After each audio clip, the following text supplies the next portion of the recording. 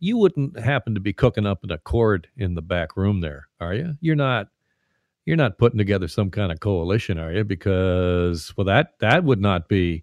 Oh, wait a second. You have an agreement. All right. All right. This is, of course, the big topic of the day, the agreement between the Liberals and the NDP. And a lot of questions about why would the NDP go ahead and do this? Because every single time a junior partner in one of these kind of deals or accords or coalitions, it's not a coalition, ends up suffering the next time at the polls. So why do it? Well, here's Jagmeet Singh. I'm not going into this hoping for it to fail. I want it to work, but we're going to this eyes wide open. We have full accountability. We have the ability to withdraw support, but we're hopeful that it works because it's in the interest of Canadians. It's in the interest of people. It's in the interest of kids that they get dental care, and I want that to happen. Dental care for kids, one of the main parts that the NDP has secured. Also, a commitment for a national pharmacare. If you are a progressive voter, is this a good thing for you? If you're a person that, I don't know, believes in, for example, carbon capture and a price on carbon, is this a good thing for you? If you're looking for a daycare deal to stick around after the next election, is this a good deal for you? Bruce Anderson is the chairman of Abacus Data. Welcome to the program. It's good to be with you. All right. Top line, your reaction to the news this morning.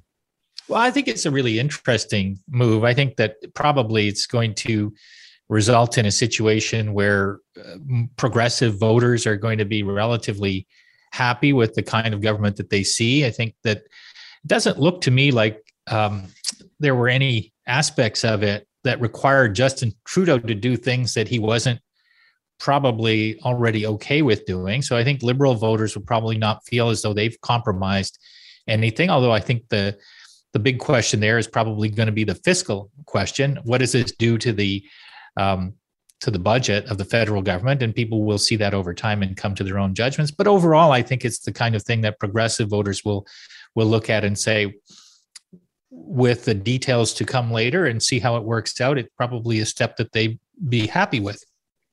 Speaking earlier in our program with Dr. Lydia Miljand, who is a senior fellow at the Fraser Institute and also a prof at the University of Windsor, who questioned why do this? Like, what is the motivation here?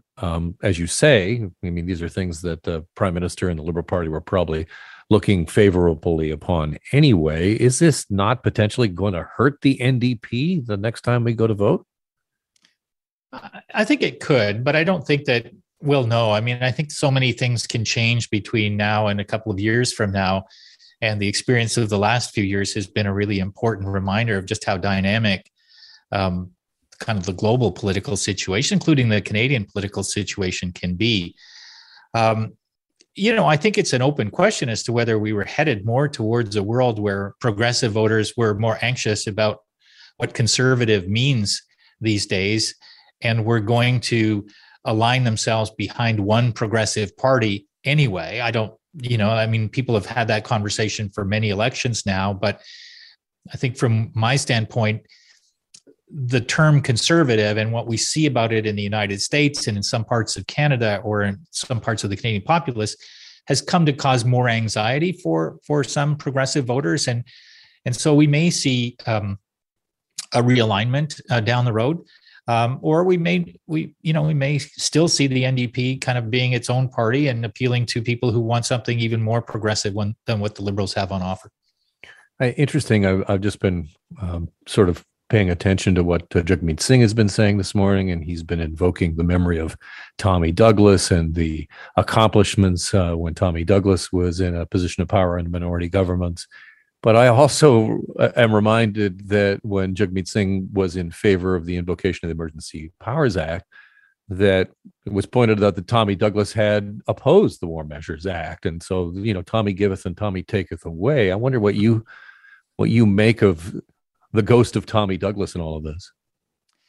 Well, I do think that there's when I think about the history of the NDP, and I remember following it back into the time when Pierre Trudeau was Prime Minister. I worked on Parliament Hill way back then.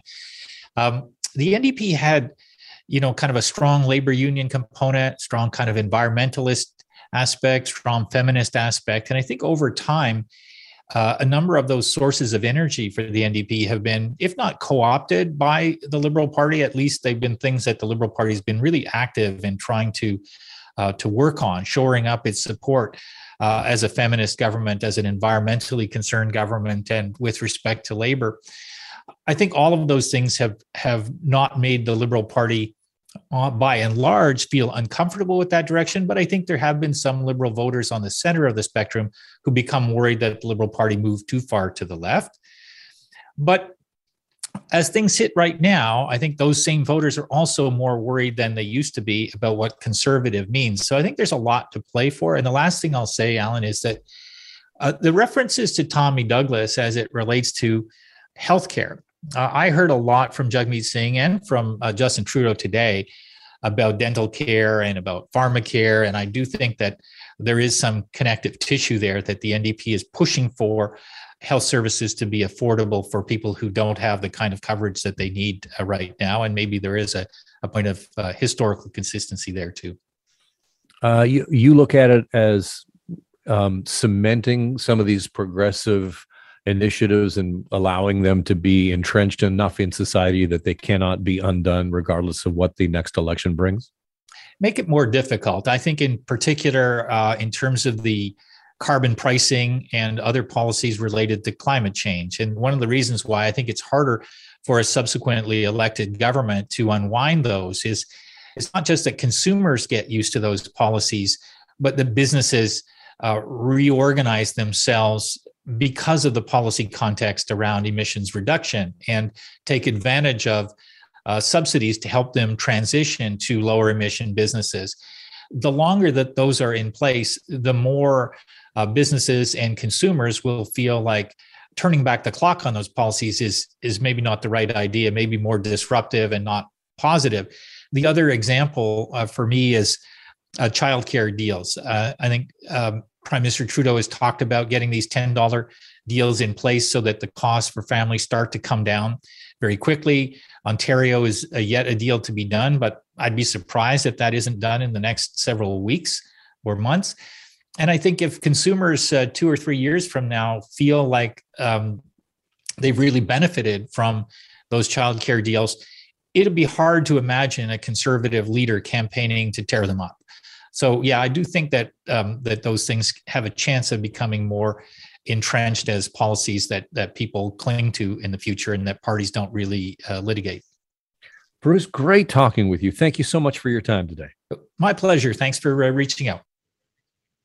Bruce Anderson, chairman of Abacus Data.